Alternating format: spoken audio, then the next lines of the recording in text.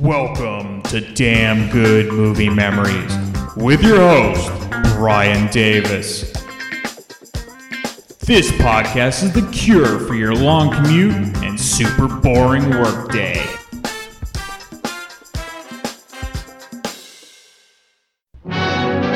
Come closer. I want to talk to you. I'm going to tell you an astounding story. The story of the Maltese Falcon. 600 years, the falcon has carried the mystery of a fabulous wealth under its grotesque wings. I could tell you 1,000 tales of the men and women who have hunted this evil bird. But every story has the same ending. Murder. Listen to these incredible people, all consumed by their passionate greed for the Maltese Falcon. What have you ever given me beside money? Have you ever given me any of your confidence, any of the truth? Haven't you tried to buy my loyalty with money and nothing else? What else is there I can buy you with?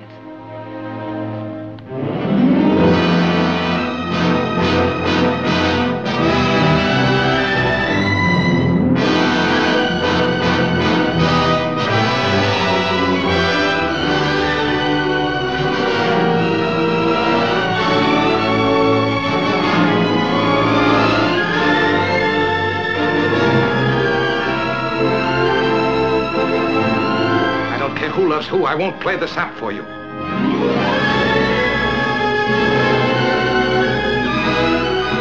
I haven't lived a good life. I've been bad. Worse than you could know.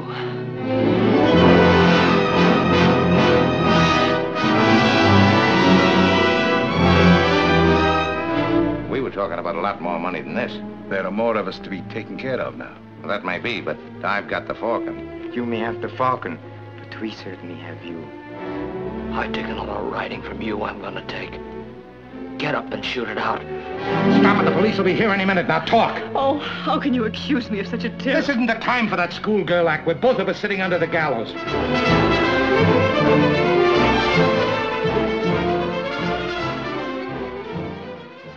Hey there, it's Brian Davis, and for this week's episode, we're going to cover the 1941 version of the Maltese Falcon.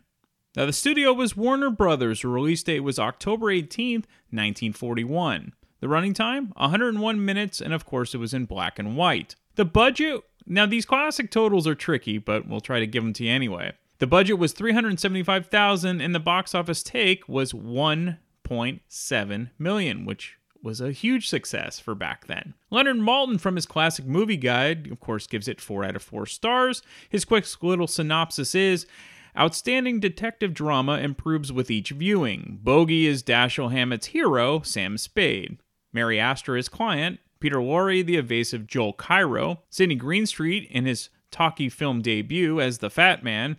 And Alicia Cook, the neurotic Gunzel Wilmer. John Huston's first directorial effort, which he also scripted, moves at a lightning pace, with a cameo by his father, Walter Huston, as Captain Jacoby. It was previously filmed in 1931 and in 1936 as Satan Met a Lady. Rotten Tomatoes gives it 100% fresh from 54 reviews. The critics' consensus is suspenseful, labyrinth, and brilliantly cast. The Maltese Falcon is one of the most influential noirs, as well as a showcase for Humphrey Bogart at his finest. I'm pretty sure I saw this as a kid on my local PBS station late one Saturday night, and my dad had told me about the novel, and I had always enjoyed classic black and white films, so I decided to check it out. And this is way before I think we even had cable. So whatever the 5 or 10 stations we had that were playing is what you were limited to. And in a way, the lack of options introduced films that I may have skipped over if I had a chance to skip around to other stations. So sometimes less is more in life. The Maltese Falcon might be my favorite Humphrey Bogart movie, though Casablanca isn't far behind, and I love old detective movies, and I really enjoy the hard-boiled private investigator characters like Sam Spade and Philip Marlowe. And I think the appeal of Bogart in this film is that he really isn't that charming, which is unique. Most private investigator characters have sort of a rough exterior, but they could still be charming when the situation called for it. Think of James Garner in The Rockford Files or Tom Selleck in Magnum P.I. They come to mind as likable, but they're tough private investigators. In The Maltese Falcon, it's greed, it's lust, love, lies, and something in the middle. It's more than a typical detective story, and it's all just great acting. It's the first true noir film as we know it. All right, let's get into the main cast. Of course, you have Humphrey Bogart playing the main character, Sam Spade, and this is the film that finally made Bogart a superstar after years of playing character roles, usually gangsters. And some of his well-known roles prior to the Maltese Falcon included The Petrified Forest, where he was awesome as the bank robber Duke Manty. He was in Bullets or Ballots with Edward G. Robinson, Marked Woman with Bette Davis, San Quentin with Pat O'Brien, Kid Galahad with Edward G. Robinson and Bette Davis again, Angels with Dirty Faces with James Cagney, Dark Victory with Bette Davis, acted with her a lot, The Roaring Twenties with James Cagney, and Brother Orchid with Edward G. Robinson. He was also in They Drive By Night with George Raft, and of course, the awesome High Sierra, which really started the momentum going into the Maltese Falcon. Bogart could be super tough, but he's vulnerable at the same time, and he perfectly nailed what Hammett wanted as the Sam Spade character in the novel. Mary Astor plays Bridget O'Shaughnessy, and Astor's career began at the age of 17 in the early 1920s in silent movies, and what is interesting about her early career is the scandal which occurred for her. In 1936, so there was gossip spread to the tabloids when her ex-husband at the time released her diary, which was filled with her sexual conquests, to the papers, including that she had an affair with John Barrymore, even though he was 31.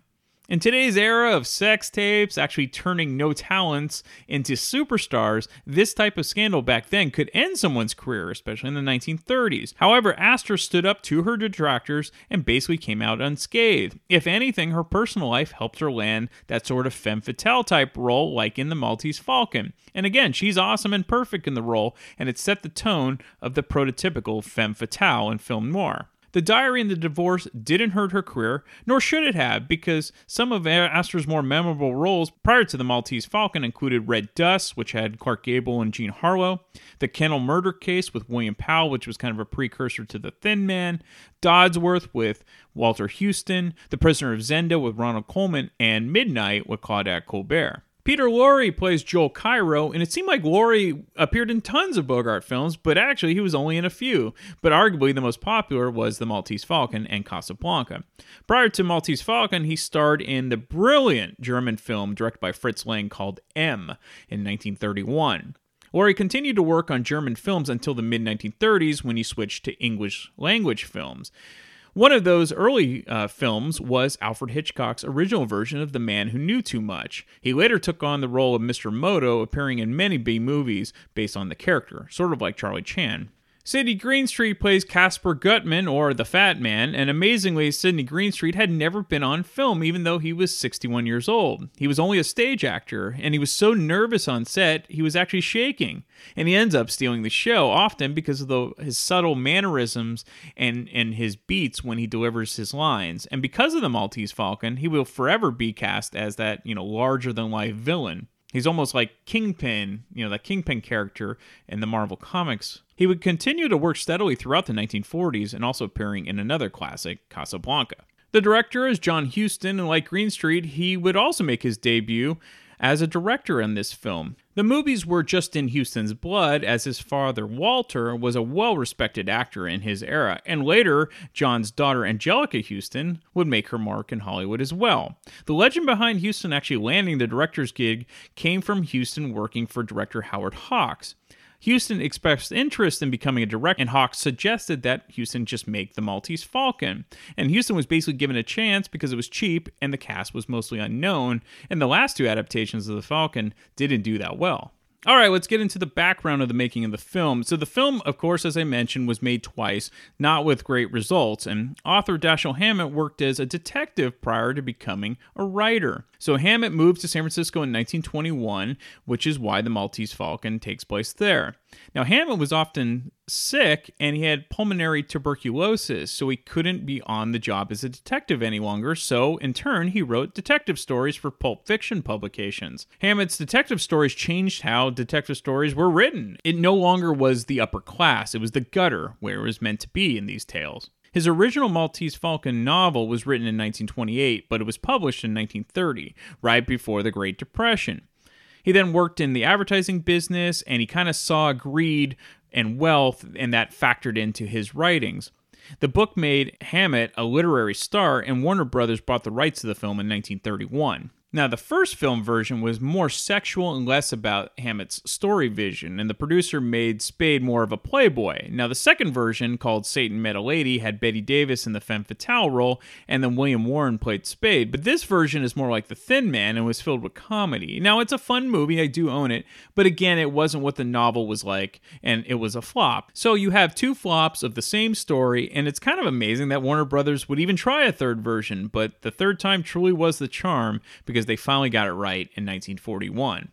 Ironically, this version worked so well, and it came mostly from an unknown cast and a first-time director, but almost all in the film became stars in their own right after The Maltese Falcon. Huston always wanted Bogart, as they worked together on High Sierra, and they were good friends, but the studio wanted George Raft because he was a bigger star. And Raft refused the movie, and Bogart got his role. And thank goodness, because it changed his career forever, along with Hollywood history. Huston wanted Joe Cairo to be straight and funny, and he thought Peter Lorre was perfect, and Lorre said this was his favorite film. Now, in the novel, Cairo is actually gay, but they couldn't do that on film back in the 40s, so they made him a bit effeminate, but not outright gay. The rapid-fire dialogue was by design to speed up the pace of the film, and it does work. However, it's the facial expressions and the body language that makes the acting in this film so wonderful. These are true masters at work. And the way the film is shot is the blueprint of film noir. Of course, the use of shadows or shooting Green Street from below to make him seem larger than life were all techniques to amplify things on screen,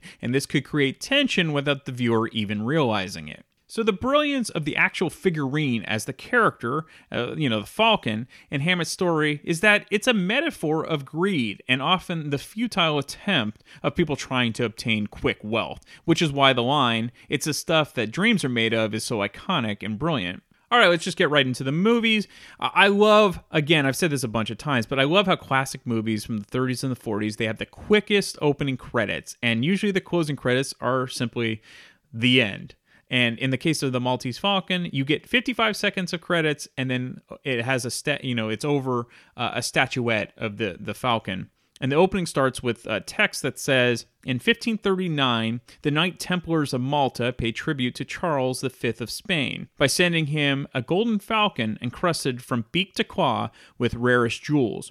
But pirates seized the galley carrying this priceless token, and the fate of the Maltese Falcon remains a mystery to this day." So then we cut to San Francisco and the Golden Gate Bridge, though it's actually the Bay Bridge, which connects San Francisco to Oakland, but nobody outside the Bay Area would even know this, therefore they would take this sign that said that as gospel. So the private detective, of course, is Sam Spade, and that's Bogart, and he's sitting in his office rolling his own cigarettes, and a mysterious woman named Ruth Wonderley, played by Mary Astor, who will be known as something else later, comes to visit Spade, and she claims that she's looking for her sister who was run away from New York to San Francisco with a man named Floyd Thursby. Spade's partner is Miles Archer, played by Jerome Cowan, is smitten with Astor and says he can personally handle her case to find her sister and then deal with the dangerous Floyd Thursby. Next thing we know, an unknown person shoots Miles Archer, killing him, and that was a quick entrance and departure for him. So Spade is an interesting character, at least the way Bogart plays him. He's sort of the anti-hero. He doesn't get overly emotional over his partner being murdered. He pretty much stays all business all the time, and it's sort of obvious he doesn't trust anyone, including his own partner. The police detectives on the case are played by Barton McLean and Ward Bond, both well-known and terrific character actors, and as it turns out, Thursby was killed after being shot in the back 4 times. So the detectives are leaning on Spade as they think he could have gone off and killed Thursby after leaving the crime scene of his dead partner. Also, the viewer never sees the character Thursby, we just get the storyline to move the plot along. We are introduced to Archer's widow, Iva, played by Gladys George, and it's more than implied that Spade was having an affair with her, which causes even more suspicion that Spade might have bumped off his partner. One of the great underrated characters in the movie is Spade's secretary, Effie, played by Lee Patrick. She has a great line after Iva leaves Spade's office. "How did you make out with the widow?" Which of course implies, intentional or not, that the two just kissed. So Mary Astor calls Spade to her hotel room, and we discover that Ruth Wonderly isn't her name, but it's Bridget O'Shaughnessy. Astor's character is a typical femme fatale, which makes The Maltese Falcon an early film noir, though it has mystery elements. Astor plays a damsel in distress, and Spade can sort of see through her act. Astor tells Spade another tale of how she, not her sister, met Thursby in the Orient and how he swindled her. She claims that Thursby killed Archer. Mr. Spade, I have a terrible, terrible confession to make. That story I told you yesterday was just a story. Oh, that. Well, we didn't exactly believe your story, Miss... what is your name, Wonderly or LeBlanc? It's really O'Shaughnessy, Bridget O'Shaughnessy. We didn't exactly believe your story, Miss O'Shaughnessy. We believed you $200. You mean that... I mean, you paid us more than if you'd been telling us the truth and enough more to make it all right. Tell me, Mr. Spade, am I to blame for last night? Well, you warned us that Thursby was dangerous. Of course, you lied to us about your sister and all that, but that didn't count. We didn't believe you. No, I wouldn't say that you were at fault. Thank you. Mr. Archer was so alive yesterday. So solid and hearty. Stop it. You know what he was doing? Those are the chances we take. Was he married? Yeah, with 10,000 insurance, no children, and a wife that didn't like him. Please don't. That's the way it was. Anyway, there's no time for worrying about that now. Out there's a flock of policemen and assistant district attorneys running around with their noses to the ground. Mr. Spade, do they know about me? Not yet. I've been stalling them until I could see you. Do they have to know about me? I mean, can't you shield me so that I won't have to answer their questions? Maybe. But I gotta know what it's all about. I can't tell you. I can't tell you now. I will later, when I can. You've got to trust me, Mr. Spade. Oh, I'm so alone and afraid. I've got nobody to help me if you won't help me. Be generous, Mr. Spade. You're brave. You're strong. You can spare me some of that courage and strength, surely. Help me, Mr. Spade. I need help so badly. I've no right to ask you. I know I haven't, but I do ask you. Help me. You won't need much of anybody's help. You're good. It's chiefly your eyes, I think, and that throb you get in your voice when you say things like, be generous, Mr. Spade. I deserve that. But the lie was in the way I said it, not at all in what I said. It's my own fault if you can't believe me now. Now you are dangerous. On a side note, I always thought that Julianne Moore and Elizabeth Perkins sort of looked like the modern Mary Astor. So there's an unintentional humorous scene where Spade asks how much money Astor has left. And she says $500. He says, okay, give it to me. So she gives him $400 and he says, where's the other $100? She says that she needs something to live on. And he asks, doesn't she have a way to get extra funds? And she says she has some furs and jewelry. And so he just says, good, hock him. Like I said, Spade is an anti-hero, but we seem to like him no matter what. And that's kind of the charm of Bogart, so to speak. Next, we meet Joel Cairo, played by Peter Lorre, and nobody sounded like Lorre. Gardenia. Quick, darling, in with him. Will you come in, Mr. Cairo?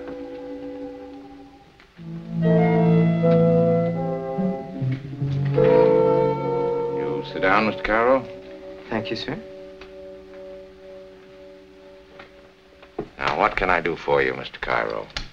May a strange offer condolences for your partner's unfortunate death. Thanks. Is there, Mr. Spade, as the newspapers imply, a certain relationship between that unfortunate happening and the death a little later of the man Thursby? I beg your pardon, no. More than idle curiosity prompted my question. See, Mr. Spade, I'm trying to recover an ornament that, shall we say, has been mislaid. Uh-huh. I thought and hoped you could assist me. The ornament is a statuette. Black figure of a bird. I am prepared to pay on behalf of the figure's rightful owner the sum of $5,000 for its recovery. I am prepared to promise that, what is the phrase? No questions will be asked. $5,000 is a lot of money. Yes, Effie? No, that'll be all. Just be sure to lock the door behind you on your way out. Good night. $5,000 is... You will clasp your hands together at the back of your neck. I intend to search your offices, Mr. Spade. I warn you, if you attempt to prevent me, I shall certainly shoot you. Go ahead and search. Will you please come to the center of the room? I have to make certain that you're not armed.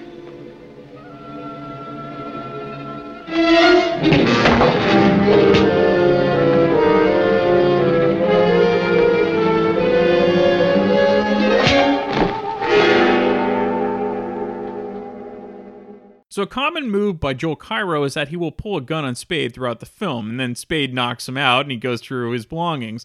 It took 30 minutes, but we now know what the film is about. Everyone is looking for this prized Maltese Falcon statuette, which is why Cairo pulled the gun and then later offered Spade $5,000 for it. What I never understood was the sudden change with Spade's attitude toward Mary Astor. He seems to realize she's trying to con him, but then the next second he's kissing her like he's trying to believe her.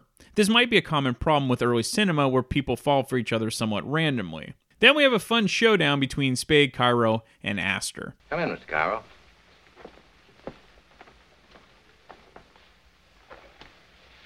I'm delighted to see you again, madame. I was sure you would be, Joel.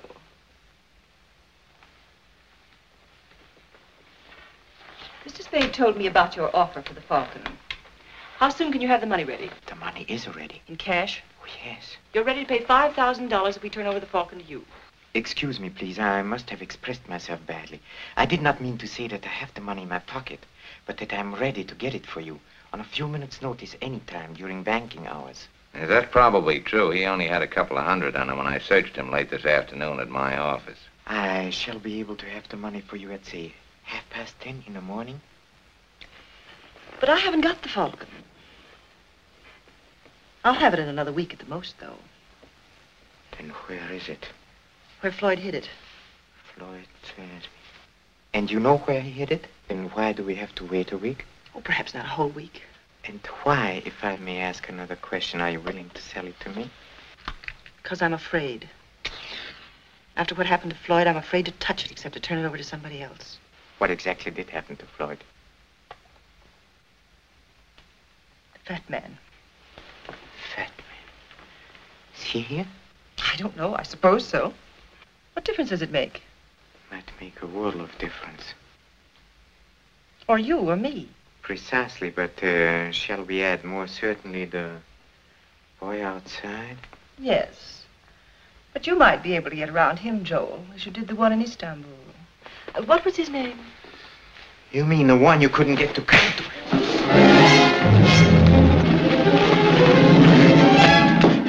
This is the second time that you have laid hands on me.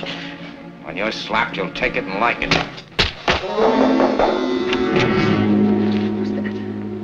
I don't know. Keep quiet.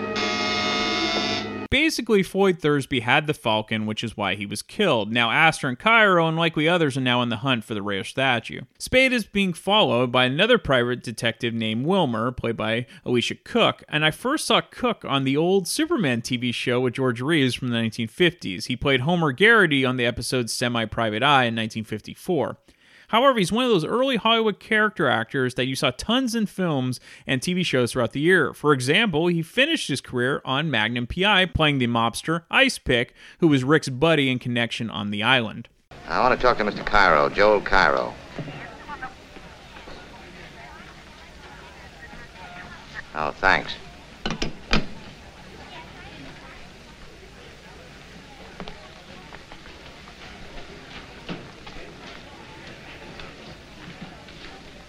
Where is he? What? Where is he? Who? Cairo. What do you think you're doing, Jack? Kidding me? I'll tell you when I am. New York, aren't you? Shove off. You're gonna have to talk to me before you're through, Sonny. Some of you will. And you can tell the fat man I said so. Keep asking for it and you're gonna get it. Plenty.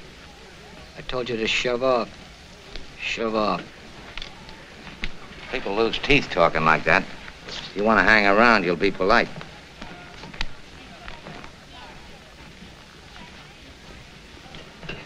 Luke.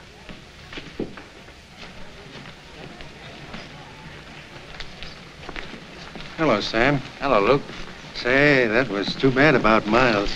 Yeah, it's a tough break. I want to show you something.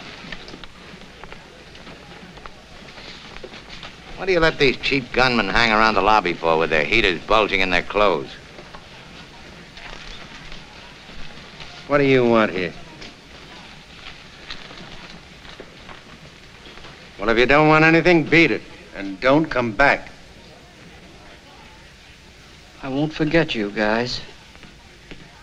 So Spade is juggling a few different women. Iva Archer, the widow of his partner, is still in love with him, and he would like to get rid of her in the worst way, and of course he's into Mary Astor, but we're never quite sure. It takes about an hour, but we are finally introduced to Casper Gutman, or the Fat Man, played by Sidney Greenstreet. You're a close-mouthed man? Oh, I like to talk. Better and better. I distrust a close-mouthed man. He generally picks the wrong time to talk and says the wrong things. Talking something you can't do judiciously unless you keep in practice. Now, sir, we'll talk if you like. I tell you right out, I'm a man who likes talking to a man who likes to talk. Swell. Will we talk about the blackbird? You're the man for me, sir. No beating about the bush, right to the point. Let's talk about the blackbird, by all means. Professor, answer me a question. Are you here as Miss O'Shaughnessy's representative? Well, there's nothing certain either way. It depends. Depends on? Maybe it depends on Joel Cairo. Maybe. The question is then which you represent. It'll be one or the other. I didn't say so. Who else is it? There's me. That's wonderful, sir, wonderful. I do like a man who tells you right after he's looking out for himself. Don't we all? I don't trust a man who says he's not. Uh-huh. Now let's talk about the blackbird. Let's. Mr. Spade, have you any conception of how much money can be got for that blackbird? No. Well, sir, if I told you half, you'd call me a liar. No, not even if I thought so. But you tell me what it is, and I'll figure out the profit. You mean you don't know what the bird is? Oh, I know what it's supposed to look like. And I know the value in human life you people put on it. She didn't tell you what it is? Cairo didn't either? He offered me $10,000 for it. $10,000, mind you, not even pounds. Do they know what that bird is, sir? What is your impression? Well, there's not very much to go by. Cairo didn't say he did, and he didn't say he didn't. She said she didn't, but I took it for granted she was lying. Not an injudicious thing to do. If they don't know, I'm the only one in the whole wide, sweet world who does. Swell. When you told me, that'll make two of us. Mathematically correct, sir. But I don't know for certain that I'm going to tell you. Oh, don't be foolish. You know what it is. I know where it is. That's why I'm here. Well, sir, where is it? You see, I must tell you what I know. But you won't tell me what you know. It's hardly equitable, sir. No. I don't think we can do business along those lines. I'll think again and think fast. I told that gunsel of yours you'd have to talk to me before you're through. I'm telling you now, you'll talk to me today or you are through. What are you wasting my time for? I can get along without you. And another thing, keep that gunsel out of my way while you're making up your mind. I'll kill him if you don't. I'll kill him. Well, sir, I must say you have a most violent temper. Think it over. You've got till 5 o'clock. And you're either in or out. For keeps. So that little outburst was all part of the plan by Spade to show Gutman he's a little unhinged. We get another great bit role from John Hamilton, who is best known for playing Perry White on the, again, original TV show of Superman back in the 50s. Great Caesar's Ghost! So Gutman ends up getting a Mickey, which is being drugged for you younger folks, which is essentially like getting a roofies. He drugs Spade's drink after another meeting where Gutman offers Spade $25,000. When Spade wakes up, he discovers there's a shipment coming in from Hong Kong. Later, when Spade is back at his office, being tended to by Effie, a man staggers in with a package wrapped in newspaper and drops it on the floor. The man dies on Spade's couch. Now, this is an uncredited cameo by none other than Walter Huston, the famous actor and father of director John Huston. The package, of course, is the Maltese Falcon, and by the way, Huston would also co-star with Bogart a few years later in the terrific movie The Treasure of the Sierra Madre. Walter Huston, that is. Spade decides to hide the Falcon at a bus terminal after receiving a frantic call from Astor.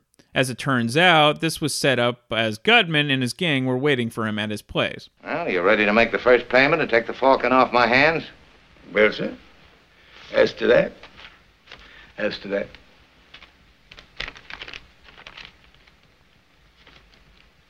10,000. We were talking about a lot more money than this. Yes, sir, we were. This is genuine coin of the realm. The dollar of this, you can buy $10 of talk. And there are more of us to be taken care of now. Well, that may be, but I've got the Falcon. I shouldn't think it would be necessary to remind you, Mr. Spade, that you may have the Falcon. But we certainly have you. Yeah, well, I'm trying not to let that worry me. We'll get back to the money later on. There's something else to be discussed first. We've got to have a fall guy. The police have got to have a victim. Somebody they can pin those 3 murders on. 3, but it is only 2 because Thursby certainly killed your partner. All right, only 2 then. What difference does it make? The point is, we've got to give the police... Come, Mr. Spade. You can't expect us to believe at this late date that you're the least bit afraid of the police, or that you're not quite able to handle... I'm in this up to my neck, Gutman. I've got to find somebody, a victim, when the time comes. If I don't, I'll be it.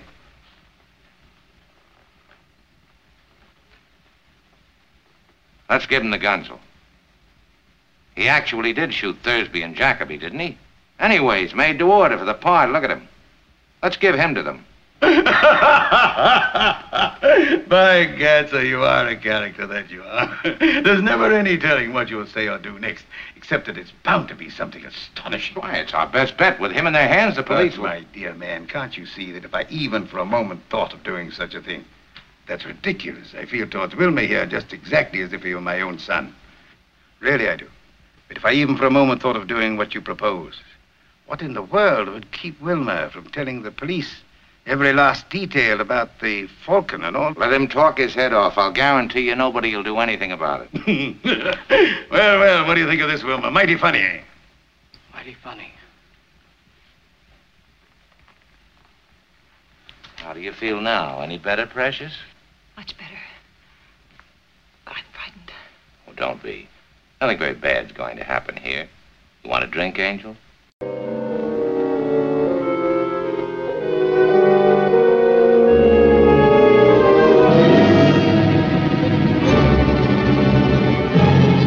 Well, Wilma, I'm sorry indeed to lose you. But I want you to know I couldn't be fonder of you if you were my own son. But, well, if you lose a son, it's possible to get another. There's only one Maltese Falcon. When you're young, you simply don't understand these things. How about some coffee? Put the pot on, will you, Angel? I don't like to leave our guest. Surely. Just a moment, my dear. Hadn't you better leave the envelope in here? Sit on it if you're afraid of losing it. You misunderstand me. It's not that at all. The business should be transacted in a business-like manner. For instance, there are only 9 bills here now. There were 10 when I handed them to you, as you very well know.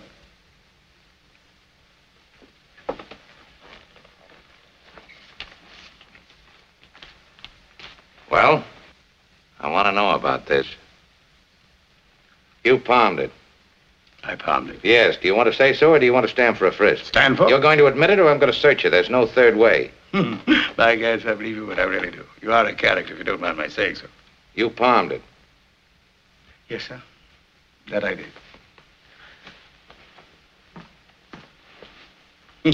I must have my little joke now and then. And I was curious to know what you would do in a situation of this sort. I must say you passed the test with flying colors. It's the sort of a thing I'd expect from somebody Wilmer's age. This will soon be yours. You might as well take it. I ought to have more than 10,000. Of course, sir, you understand this is the first payment. Later. Oh, yes, later you'll give me millions, but how's about 15,000 now? Frankly and candidly, upon my word of honor as a gentleman, 10,000 is all the money I can raise. But you didn't say positively. Positively.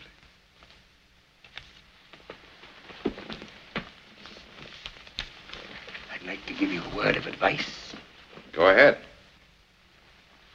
I dare say you're going to give her some money, but if you don't give her as much as she thinks she ought to have, my word of advice is, be careful. Dangerous. Very. So we do discover who killed Thursby, the man in Spade's office, along with Miles Archer, but you're going to have to watch the movie to find out. Unfortunately, I think this is now the type of movie that many in the younger generation will just kind of be bored to death with, because the majority of the film is cerebral and verbal. There's very little action per se. It is essentially like watching a visual book on tape, and I personally love movies like this, and I hope down the line a new generation will appreciate films that aren't made for the ADD generation of constant stimulation. Frankly, the actors from the past generations could pull a movie like this off because they just chew up the scenery. Today's actors are faceless and they're just a dime a dozen. You can put them in superhero costumes and you can blow shit up and people are amused, but to hear them talk for longer than a couple minutes, you kind of realize they can't hold a candle to the earlier generation who started on Broadway for the most part. Plus, today's scripts of dialogues are lazy as can be, so you can call me old, but this podcast is called Damn Good Movie Memories for a reason. So again, I won't give away the ending, but it's a terrific twist, and Bogart is perfect with his delivery. If you want to hear a radio adaptation, I will tack that on at the end of this episode, but I highly recommend checking out the film. But I would be remiss if I didn't play this memorable clip from Peter Lorre. It's you who bungled it. You and your stupid attempt to buy it. Temido found out how valuable it was. No wonder we had such an easy time stealing it. You imbecile, you bloated idiot, you stupid fathead, You imbecile, you bloated idiot. Almost sounds like Ren and Stimpy. Also, the final line of the film is probably confused sometimes with Casablanca, but it's one of the most memorable quotes in film history. Harry, what is it?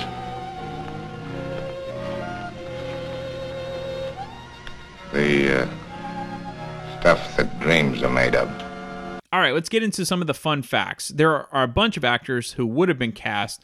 For example, in the Sam Spade character, we had already mentioned George Raft. Edward G. Robinson was considered. Fred McMurray, Henry Fonda, Frederick March, Paul Muni, Melvin Douglas, French O'Tone, Lloyd Nolan, and Anthony Quinn were all considered to play Sam Spade. For Joel Cairo, Sam Jaffe and Lee J. Cobb were considered. For Caspar Gutman, Edward Arnold, and again, Lee J. Cobb. For the femme fatale, it was Geraldine Fitzgerald who was the first option. Then it was Olivia de Havilland, Loretta Young, Rita Hayworth, Paulette Goddard, and Joan Bennett were all considered. So 3 of the statuettes still exist, and they are conservatively valued at over $1 million each. This makes them some of the most valuable film props ever made. So 2 of the Maltese Falcons were used because Humphrey Bogart actually dropped it during the original shooting, and it's on display in the movie museum at Warner Brothers Studio, and its tail feathers are visibly dented from where Bogart dropped it. Humphrey Bogart had to supply his own wardrobe, and this was common practice at Warner Brothers as a way for the studio to save some money. At 357 pounds, Sidney Greenstreet was so large that the studio had to specially manufacture his entire wardrobe for the role of Caspar Gutman. Unlike Humphrey Bogart, who was not overweight, he actually had to buy his own stuff, so maybe it paid to be overweight.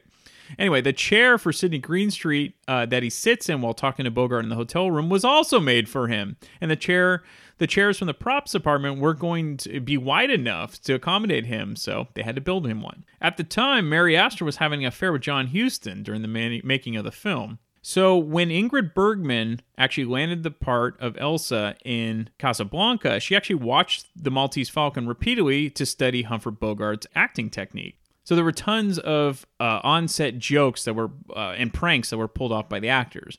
Mary Astor recounted in her autobiography that the cast and crew had a system where Huston would signal for a certain practical joke to be played for the visitors on set. For the benefit of visiting, the starstruck fans, the number 5 had Humphrey Bogart going into a prepared act with Sidney Greenstreet, and he'd start yelling and cursing at him, calling him a fat old fool. Like, who the hell do you think you are? You upstage me, and I'm telling you I'm not having any, yada yada.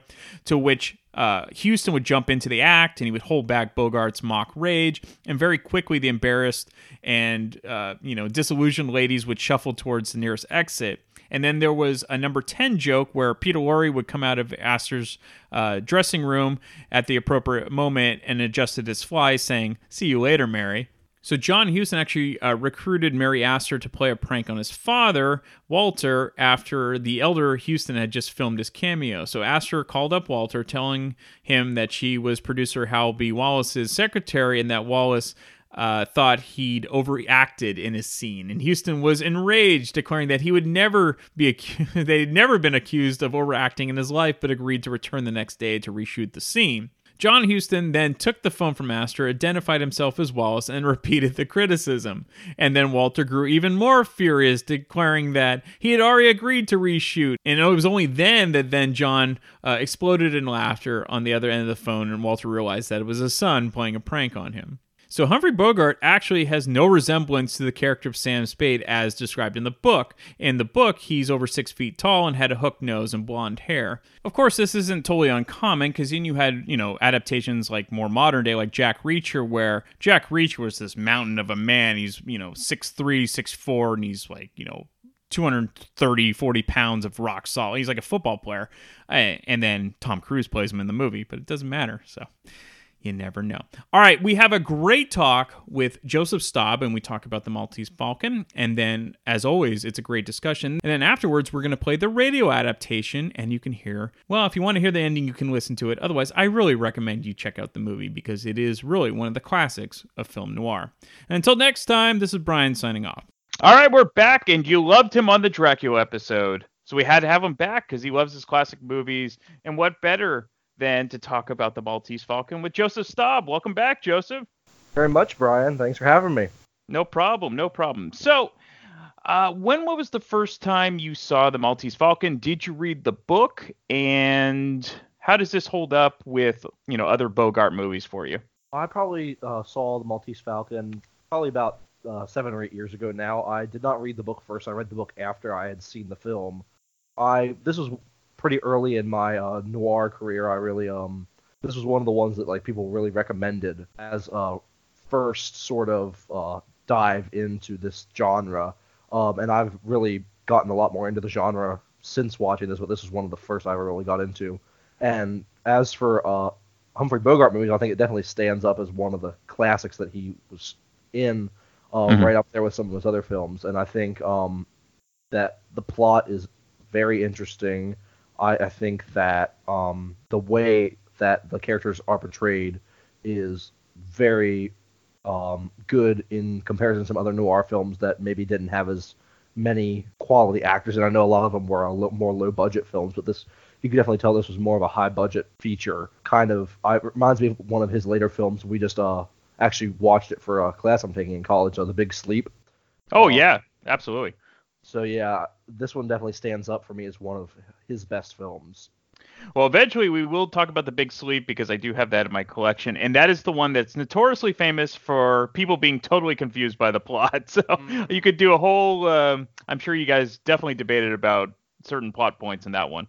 Oh, yeah, because it was for one of my literature classes, so we read the book and then we watched the film, and we were talking about how the differences between the book and the film and how much the film really is just convoluted, especially in comparison to the book.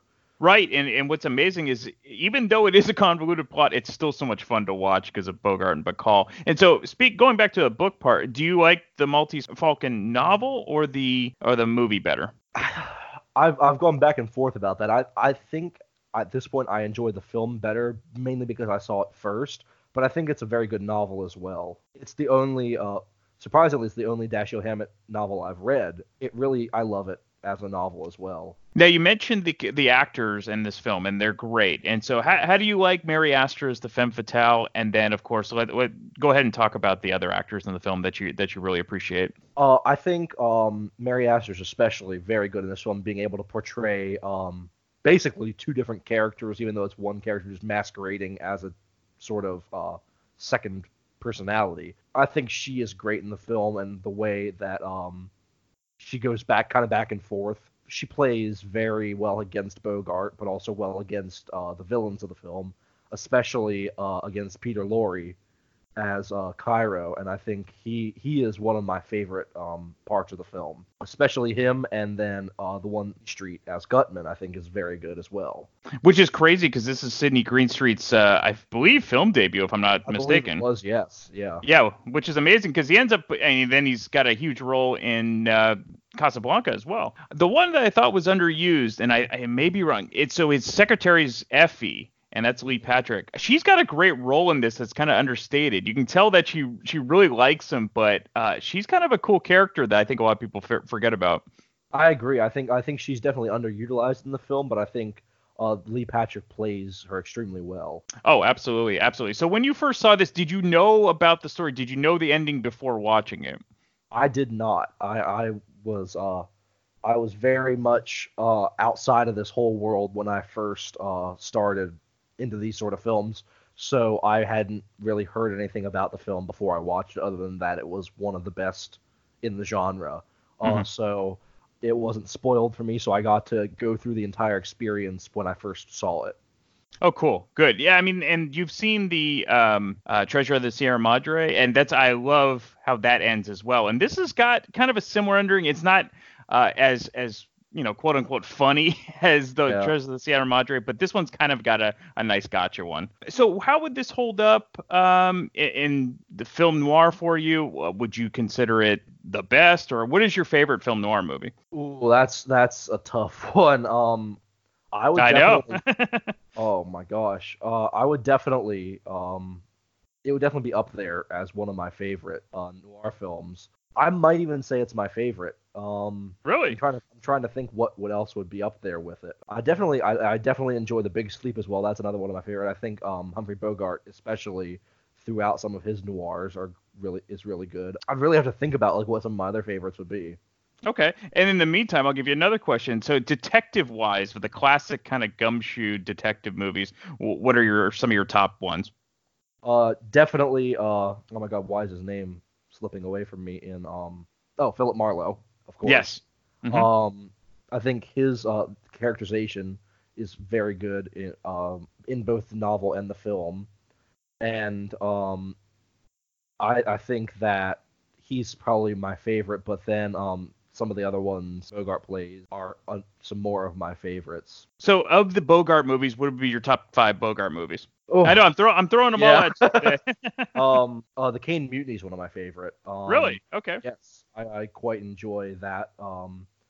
Treasures of the Sierra Madre is one of my favorites. Maltese Falcon, Casablanca, and probably The Big Sleep would be my top 5. Nice. Yeah, I also the Bogart and Bacall ones are great too. It's like To Have and Have Not's great. Yes. The Desperate Hours is tremendous as well. He's in so many great ones. I mean, you could pretty much go through his catalog. Obviously, The African Queen, things like that.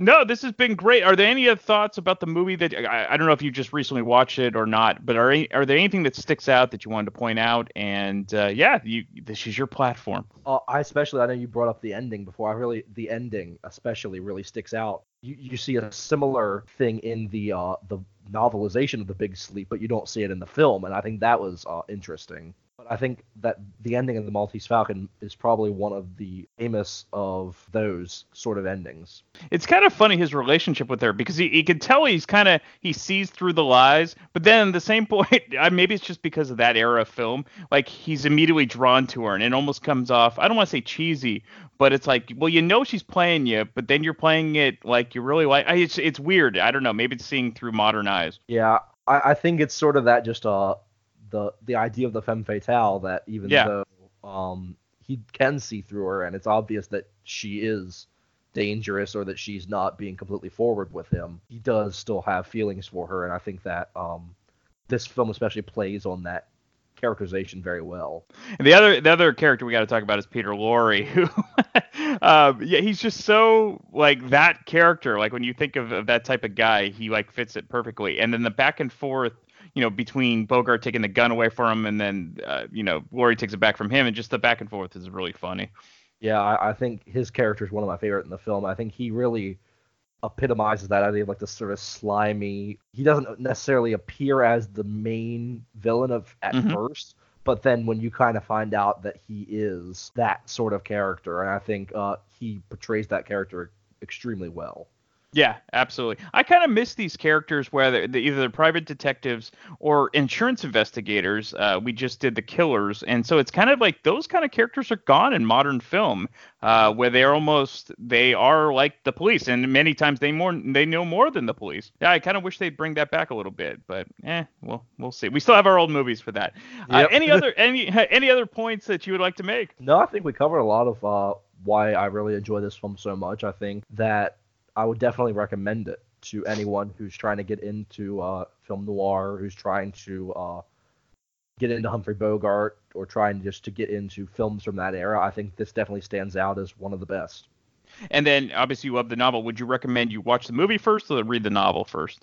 Ooh, I think it depends on the person. I really think that if it's a person who can really just sit down with a book and just really read through a book, I would definitely recommend the novel first. But I think if that's not necessarily how some people retain their media, then I would definitely recommend the film. And this reminds me, there were 2 other adaptations of The Maltese Falcon. One was called The Maltese Falcon. The other one, I had Betty Davis in it. It's more like kind of like The Thin Man. Have you ever seen those versions? Yes, I have. I think this is the best of the three, though. Oh, absolutely. I mean, hands down. This is finally they got it right. Actually, I think that's part of the reason John Huston got the movie is because they really hadn't done well with the other two adaptations. Thank you so much, Joseph. This has been great, and you are one of our classic movie guys. And so I think I have a feeling we're going to do another classic movie soon. So be on the lookout. So thank you again. Thank you, Brian.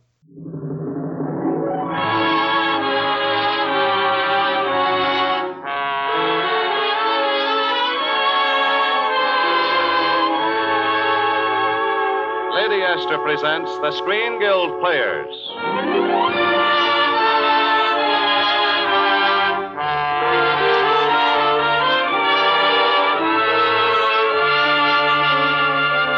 The Screen Guild play tonight, The Maltese Falcon. The starring players, This is Humphrey Bogart. This is Mary Astor. This is Sidney Greenstreet. And this is Peter Lorre.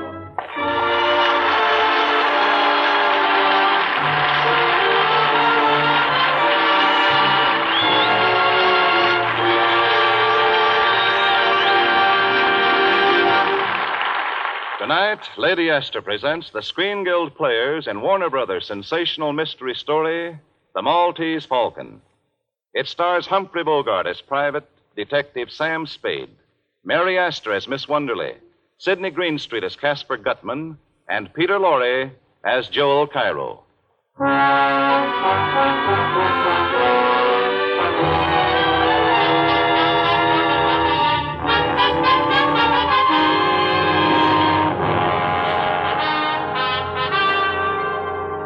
This is the story of the Maltese Falcon and of the people whose lives it touched and seared. It began in San Francisco when a beautiful young woman, who identified herself as Miss Wonderly, walked into the offices of Spade and Archer, private detectives. Miss Wonderly had just told Sam Spade why she wished to engage detectives when Spade's partner, Miles Archer, entered the office. Oh, excuse me, Sam. No, it's all right, Miles. Come in. Miss Wonderly, this is Miles Archer, my partner. How do you do? Well, I'm pleased to meet you. Miss Wonderly's sister ran away from New York with a fellow named Floyd Thursby. They're here in San Francisco. Miss Wonderly has seen Thursby and has a date with him tonight. Maybe he'll bring the sister with him. The chances are he won't. Miss Wonderly wants us to find the sister, get her away from Thursby, and back home. But I want you to know that he's a dangerous man. I don't think he'd stop at anything. I don't believe he'd hesitate to kill Corinne, my sister, if he thought it would save him. Uh-huh. What time is he coming to see you, Miss Wonderly? After 8 o'clock. All right, Miss Wonderly, we'll have a man there. Oh, I'll look after it myself. Thank you, Mr. Archer. Will $200 be enough for a retainer? Plenty. Oh, it'll help if you meet Thursby in your hotel lobby, Miss Wonderly. I will. Thank you again. Goodbye. Well, Archer, what do you think of her? Sweet. I'm going to enjoy shadowing her. Okay, sucker. You call me if you run into any trouble.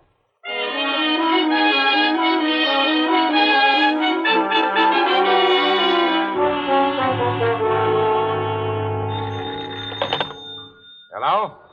Yes, it's Spade. This is Lieutenant Dundee, Spade. What's on your mind, Copper? I thought you might be interested in knowing that your partner, Archer, was found in an alley near the St. Mark, shot through the heart from close range.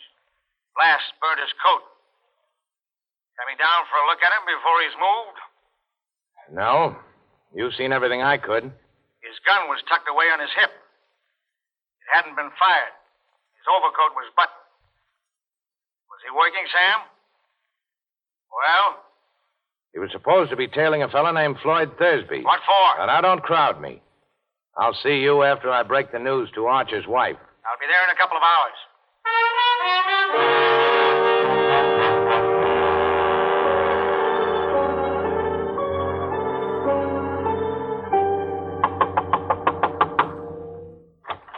Oh, hello, Copper. Come on in. Break the news to Archer's wife, Sam? Uh-huh. What kind of a gun do you carry? None. I don't like 'em much.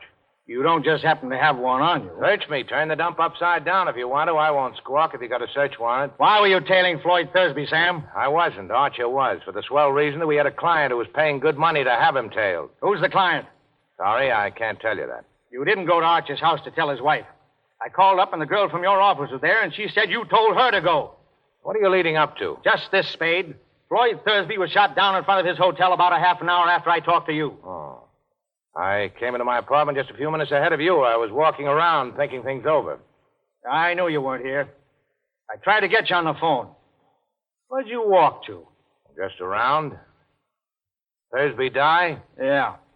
How'd I kill him? I forget. He was shot 4 times in the back. Hotel people know anything about him? Nothing. Except he'd been there a week. Alone? Alone. You find out who he was? What his game was? No, I thought you could tell me that.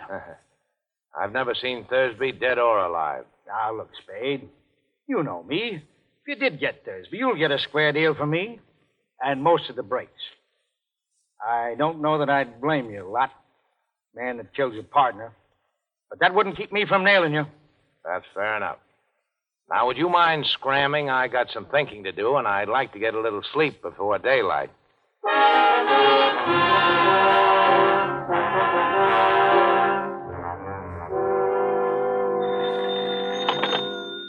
Hello? Yeah, this is Sam Spade. Oh, I was just going to call you. Where are you? The Coronet on California Street, apartment 101? What's that? The name's Miss LeBlanc. Okay, I'll be right out.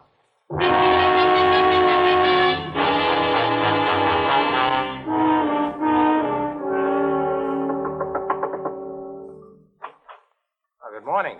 Come in, Mr. Spade. Mr. Spade, I've a terrible, terrible confession to make. That story I told you yesterday was all just a story. Oh, that. Well, we didn't exactly believe your story, Miss. Is your name Wonderly or LeBlanc? It's really O'Shaughnessy, Bridget O'Shaughnessy. Oh. Well, Miss O'Shaughnessy, as I said, we didn't exactly believe your story. We believed your $200. Oh? Yes, you see, you paid us too much to be telling the truth. You knew that when you accepted the money? Oh, I suspected it. I was positive when Joel Cairo called on me. Joel Cairo? Yeah. Yeah, he seems interested in Floyd Thursby, too. What did he say? About what? About me? Nothing. Well, what did he talk about? Well, he offered me $5,000 for a black statuette of a bird. He was pretty sure I had it or knew where it was. Do you? Oh, I think I know someone who does, and $5,000 is a lot of money. Right now, the police are trying to find out who hired us to tail Floyd Thursby. Mr. Spade, do they know about me? No, I don't think they do. I've been able to stall them so far. Must they know about me at all, Mr. Spade? Couldn't you manage somehow to shield me from them? Maybe. But I'll have to know what it's all about. I can't tell you now. Later I will, when I can. You must trust me, Mr. Spade. Oh, I'm so alone and afraid. I've got nobody to help me if you won't help me. Be generous, Mr. Spade. You're strong. You're brave. You can spare me some of that strength and courage, surely. Sister, you don't need much of anybody's help. You're good. Chiefly your eyes, I think, and that throb you get in your voice when you say things like, be generous, Mr. Spade. All right. I deserve that. But the lie was in the way I said it, and not at all in what I said. Ah, now you are dangerous. Still, Cairo offered me $5,000. It's far more than I could ever offer you if I must bid for your loyalty. Yeah, that's good coming from you. Have you given me any of your confidence, any of the truth? I can't go ahead without more confidence in you than I have now. Can't you trust me just a little while? Well, how much is a little? And what are you waiting for? I must talk to Joel Cairo. Oh. Well, you can see him tonight. I know where to reach him. Oh, he can't come here. I can't let him know where I am. I'm afraid. We'll all meet at my place, then. All right.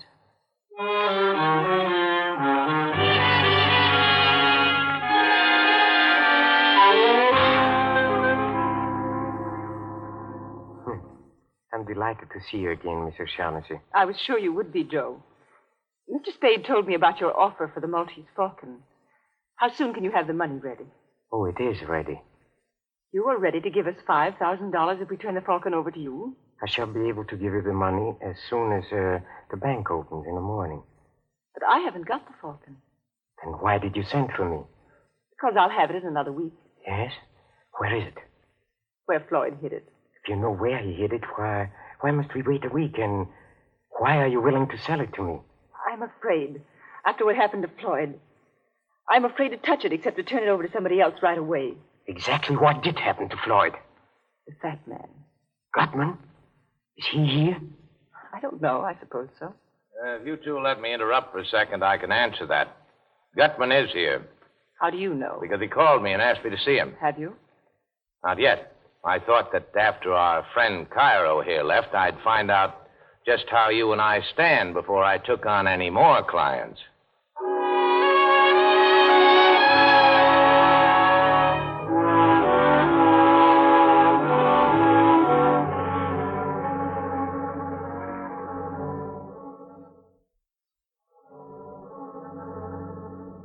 Now do you know how you and I stand, Sam? Yeah. If I can believe anything about you. But you're such a liar. I am a liar. I've always been a liar. Well, I wouldn't brag about it.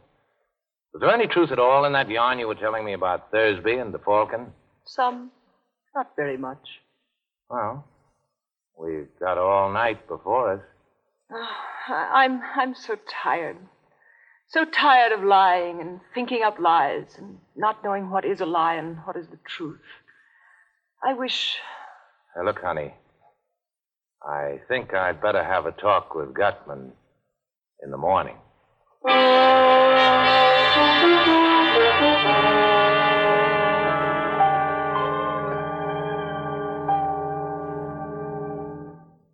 Now, Mr. Gutman, shall we talk about the Falcon?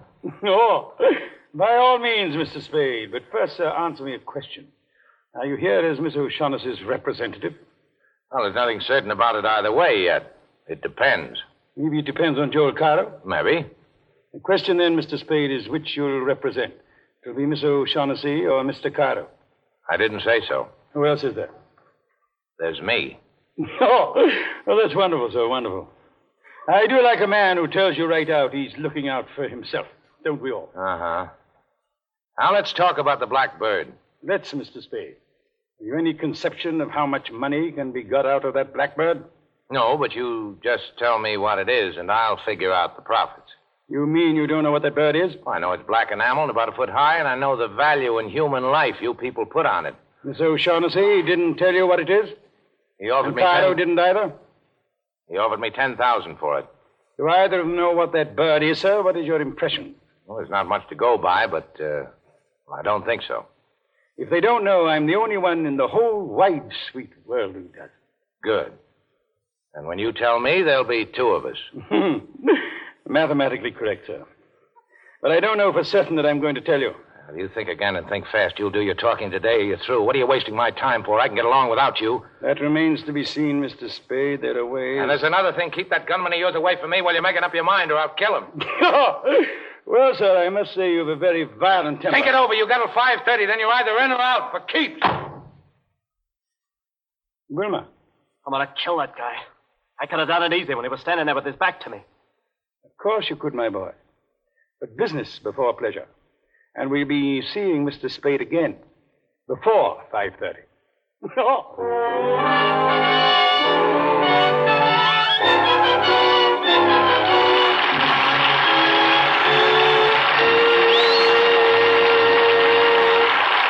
So ends Act One of The Maltese Falcon, starring Peter Lorre, Sidney Greenstreet, Mary Esther, and Humphrey Bogart. Act Two in just a moment. But first, here's a word from our hostess, Lady Esther. Some weeks ago, I was being shown through a shipyard, one of the largest in the country, and stopped to chat with a young woman wearing a safety mask. It gave her a stern, rather severe look, but when she removed the mask to chat with me, she was young and blonde and very lovely. Her skin looked so dainty and fresh that I just couldn't resist saying, "My, you look as though you just stepped out of a bandbox." She laughed and said, "Oh, I've been on the job since early this morning, and I haven't even had time to repowder my face. But after all, I do use your powder, you know." Of course, she's only one of millions of busy, important women who use Lady Esther face powder, partly because of its remarkable clinging quality. They explain that when they use Lady Esther face powder, they have the comfortable feeling that their skin always looks smooth and fresh, never streaked, caked, or shiny. But that's only one of the reasons why more lovely women now use Lady Esther face powder than any other kind. There are two other important reasons. First, The texture of my powder is so flattering that it hides little lines and blemishes, makes your skin look younger. And second, the shades of Lady Esther face powder are so rich, vivid, and alive, they give new interest, a look of new beauty to your skin. And both the unusual texture and the flattering shades are the result of my patented twin hurricane method of making face powder. So if you'd like to have your skin look softer, smoother, younger, and look that way for hours at a time, just try Lady Esther face powder.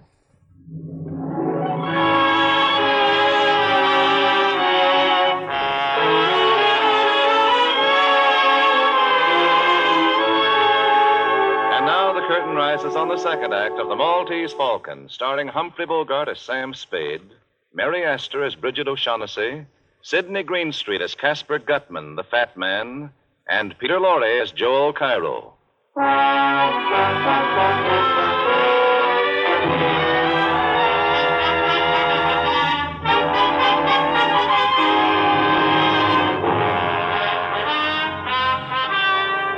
Late in the afternoon, following Sam Spade's visit to Gutman's apartment, a dying man staggered into Spade's office and collapsed on the floor. He died before he could speak to Spade, but his papers identified him as Captain Jacoby of the steamship La Paloma, and clutched to his bullet-torn chest was the Maltese Falcon. After depositing the Falcon in a railroad station check room and mailing the identification check to his private post office box, Sam met Bridget O'Shaughnessy and took her to his apartment. You know, Sam, I never would have placed myself in this position if I hadn't trusted you completely. Oh, that again? But you know that's so. You don't have to trust me as long as you can persuade me to trust you. But Sam, darling. Well, I think we better let it go at that until we see what happens after Gutman gets here. The fat man? Here? Certainly, why not? Anyway, that should be him. So it's too late to change our plans. I'll be right back. Oh, hello, Gutman. Good evening, sir. I see you brought company. I can understand the gunman, but I didn't know Cairo was a friend of yours. No, we're old acquaintances. Now that we're all here, let's go in and sit down and be comfortable and talk. Oh, sure. Come on in. Now, look, Angel. Gutman brought a couple of friends along. Good evening, Mr. Shaughnessy. Hello, Joe. You look unusually charming this evening, my dear. Thanks. The Gunsel doesn't talk, Angel. Get away from me, punk. Stand still and shut up. Listen, you're not going to frisk me, touch me, and I'm going to make you use that gun. Ask your boss if he wants me shut up before we talk. Never mind, Wilma. Oh, you're certainly a most headstrong and unpredictable individual, Mr. Spade. Now, why did you send for me? You ready to make the first payment and take the Falcon off my hands? The Falcon? That's right, Angel. I've got it. Well, sir, I have in this envelope $10,000. $10,000? Oh, we were talking about more money than that. Yes, sir, we were, but there are more of us to be taken care of now. Well, that may be, but I've got the Falcon. I shouldn't think it would be necessary to remind you, Mr. Spade, that though you may have the Falcon, yet we certainly have you. Yes, I'm trying not to let that worry me, but let the money wait. There's another thing to be taken care of first. We've got to have a fall guy. I beg your pardon? Police have got to have a victim, somebody they can stick for those 3 murders. Two. Only 2 murders, Mr. Spade. Thursby undoubtedly killed your partner. All right, 2 then. Well, the point I've got to give the police, a victim when the time comes. If I don't, I'll be it. Let's give him Wilmer here. Why, you dirty rat. He actually did shoot Thursby and Jacoby, didn't he? Anyway, he's made to order for the part. Let's turn him over to them. By God, so you are a character, that you are. There's never any telling what you'll say or do next, except that it's bound to be something astonishing. Well, it's our best bet. With him in their hands, the police will forget the rest of us. Your plan is not at all practical, sir. Let's not say anything more about it. All right. I have another suggestion. Let's give him Cairo. Well, by God, sir. Suppose we give him you, Mr. Spade, or Mr. Shaughnessy. How about that, huh? Sam, you wouldn't. You people want the Falcon, I've got it. A fall guy is part of the price I'm insisting on. You seem to forget you're not in a position to insist on anything. No? If you kill me, how are you going to get the Falcon? By God, sir, you are a character. Well? Well, what else can I do? I'm sorry, Wilma. Terribly sorry. I want you to know that I couldn't be any fonder of you if you were my own son. But, well, if you lose a son, it's possible to get another. And there's only one Maltese Falcon. You rat, I'll kill you for this. Thank you, Mr. Spade. When you're as young as Wilma, one simply doesn't understand these things. And how about some coffee, Bridget? Put the pot on, will you? I don't like to leave my guests. Surely. Anything to get out of here. Now, sir, let's get down to business. I ought to have more than 10,000. Of course, sir, you understand this is the first payment. You still don't understand the falcon's worth. Well, a black enamel bird can't be worth millions. But it is. Otherwise, I should not have spent 17 years of my life trying to acquire it. The black enamel you refer to, sir, is merely camouflage, covering a solid gold bird encrusted from head to foot with the finest jewel. Okay. So I get millions later. How's about 15,000 now? Frankly and candidly, and on my word of honor as a gentleman, 10,000 I gave you is all the money I can raise right now. But you didn't say positively. Positively. Well, if that's the best you can do, it's the best you can do. But it's understood the punk has to stand as the fall guy. That is part of our agreement, sir. Okay, I'll make a phone call. The Falcon will be here in an hour.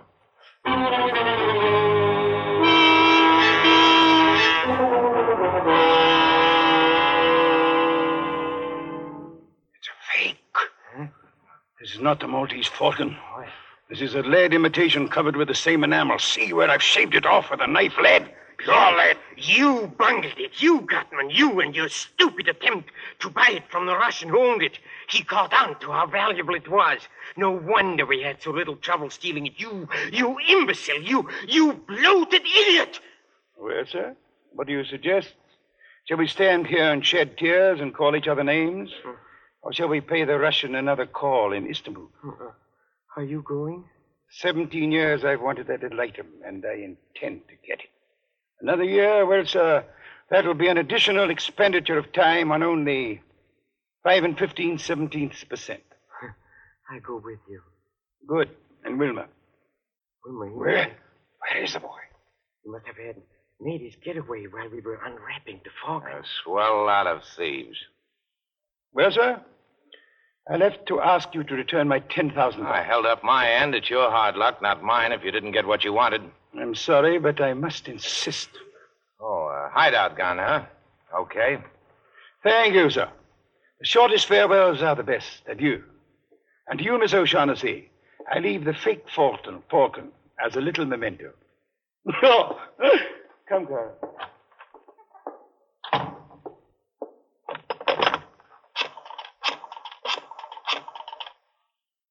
Hello, police department.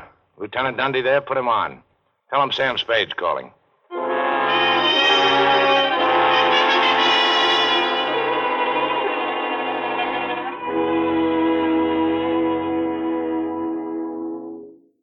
look, Angel. Gutman and Cairo will talk when the cops nail them about us. We've only got minutes to get set for the police. Now, give me your whole story fast. Well, where shall I begin? The day you first came to my office. Why did you want Thursby shadowed? I suspected him of betraying me to Gutman, and I wanted to find out. That's a lie. Gutman tried to make a deal with him. You had Thursby hooked, and you knew it. You wanted to get him out of the way before Captain Jacoby arrived with the Falcon. Isn't that so?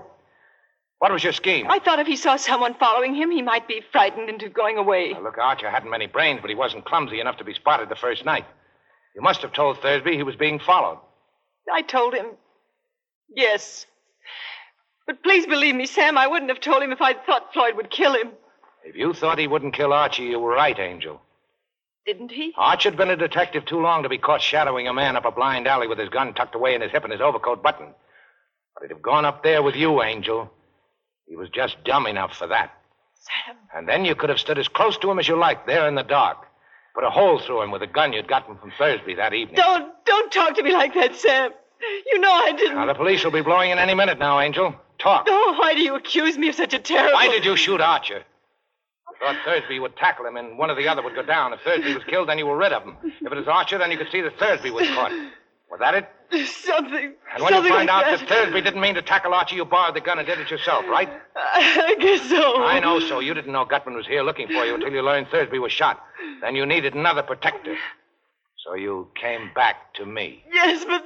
Oh, sweetheart, it wasn't only that. I would have come back to you sooner or later. From the very first instant I saw you, I knew that... Ah, you angel.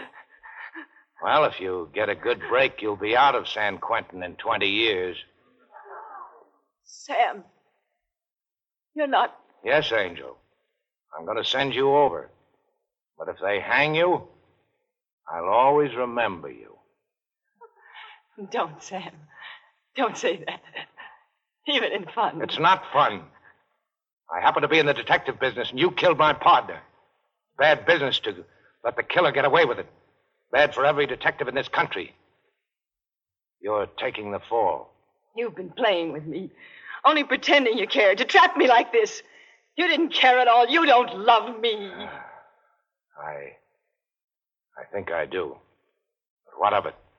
I won't play the sap for you. You know it's not like that. You can't say that. I am saying it. You know down deep in your heart, you know that in spite of everything I've done, I love you. I don't care who loves who. You killed Archer. You're going over for it. Come in. Oh, hello, Copper. Hello, Sam. You get Gutman in Cairo? We got Cairo. Gutman's dead. Kid Wilmer had just finished shooting him when we got there. So I ought to have expected that. You better put the cuffs on Angel, Copper. We're taking her down to the station. What charge? Sam. Murder. She shot Miles Archer. Oh, and you better bring that Blackbird along, too, Copper. It's part of the evidence against Cairo. Hey, this is heavy. What's it made of? The stuff that dreams are made of.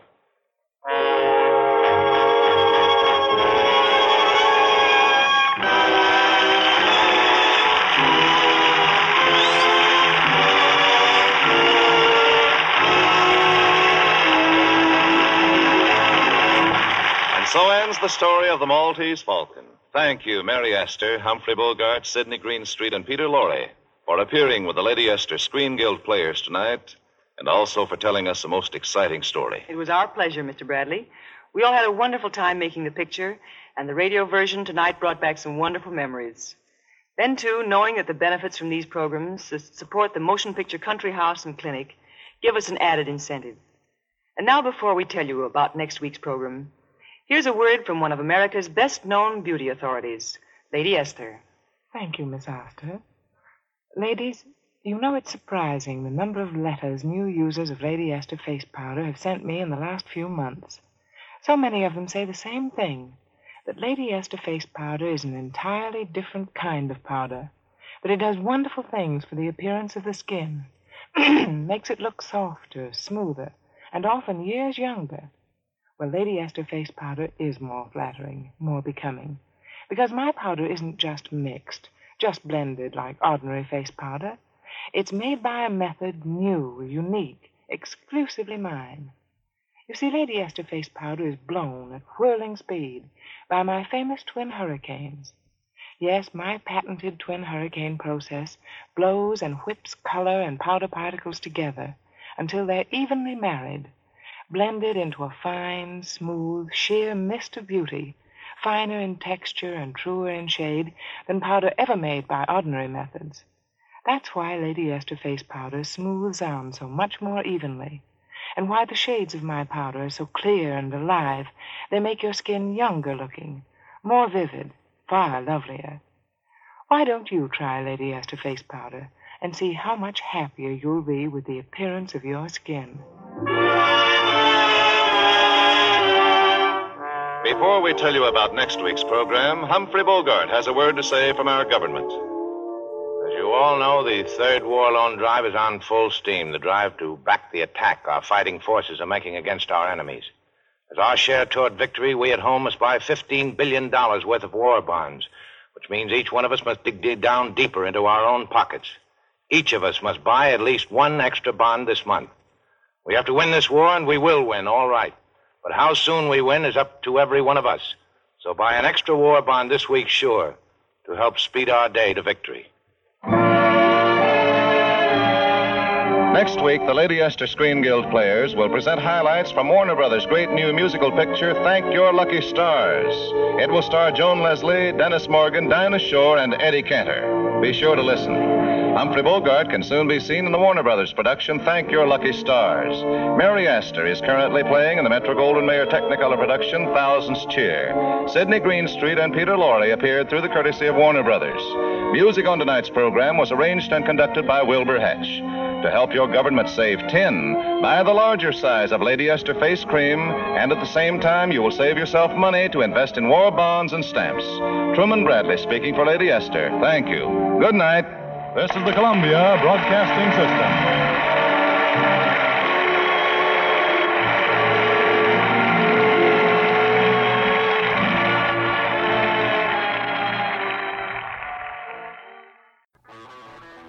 Hey, this is Brian Davis, and you might know me from the Damn Good Movie Memories podcast.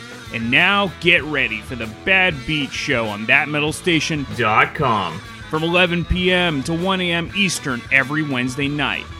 I'm going to play some kick-ass hard rock inspired by the blues, because after all, the foundation of all things rock and metal is, of course, the blues. So join me every Wednesday night for the Bad Beat, because even when you lose, you still win. We are officially on Spotify now, so if you don't use iTunes, if you don't use the Podbean app, you can go to Spotify and get all of our past episodes. You can stream it on there, so if you're a Spotify user, you can go find Damn Good Movie... I can't even say my own podcast. Damn Good Movie Memories. Yes, I know what I'm talking about. I'm the host, right? Okay, so go to Spotify, look for Damn Good Movie Memories. You can stream all of that stuff.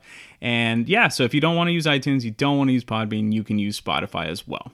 All right, before we sign off, we do have t-shirts are available for sale. All you have to do is go to TeePublic, that's TeePublic.com, and you can get your very own Damn Good Movie Memories t-shirt. You can get all sizes, any gender, you can get whatever you want just at the tip of your fingers. So just go to TeePublic.com, look up Damn Good Movie Memories, and you can get your very own t-shirt. If you enjoy this podcast and are an iTunes user, please do the show a favor and head on over to the official iTunes page for Damn Good Movie Memories. Be sure to leave a rating and a review. This will allow the show to appear higher in the algorithm and spread the joy of this podcast to the masses. If you are not an iTunes user, you can still listen and subscribe on Podbean at damngoodmoviememories.podbean.com. Be sure to like us on Facebook under our Damn Good Movie Memories page. You can also listen to a limited number of episodes on YouTube. I hope you enjoyed this week's episode, and be sure to tune in next week for an all-new episode of Damn Good Movie Memories. I am Dr. Fuck. And I'm the Total Alcoholic. And we are part of the Rock and Metal Combat Podcast.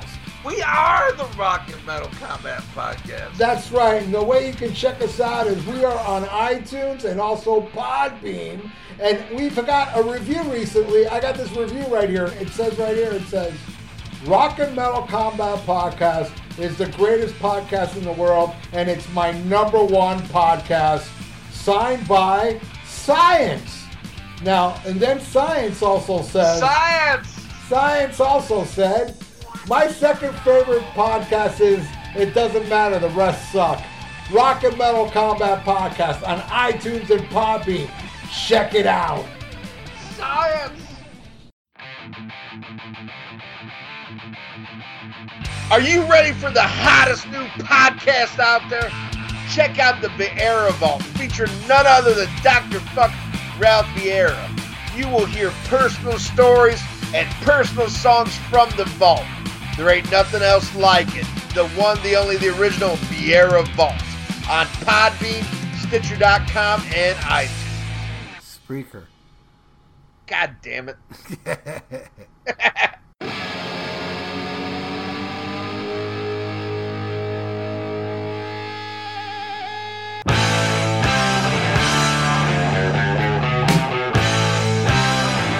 Hey, this is Stephen Michael from the Growing Up Rock podcast. If you're like me and my co-host Sonny Hollywood Pooney, you grew up loving hard rock and metal music.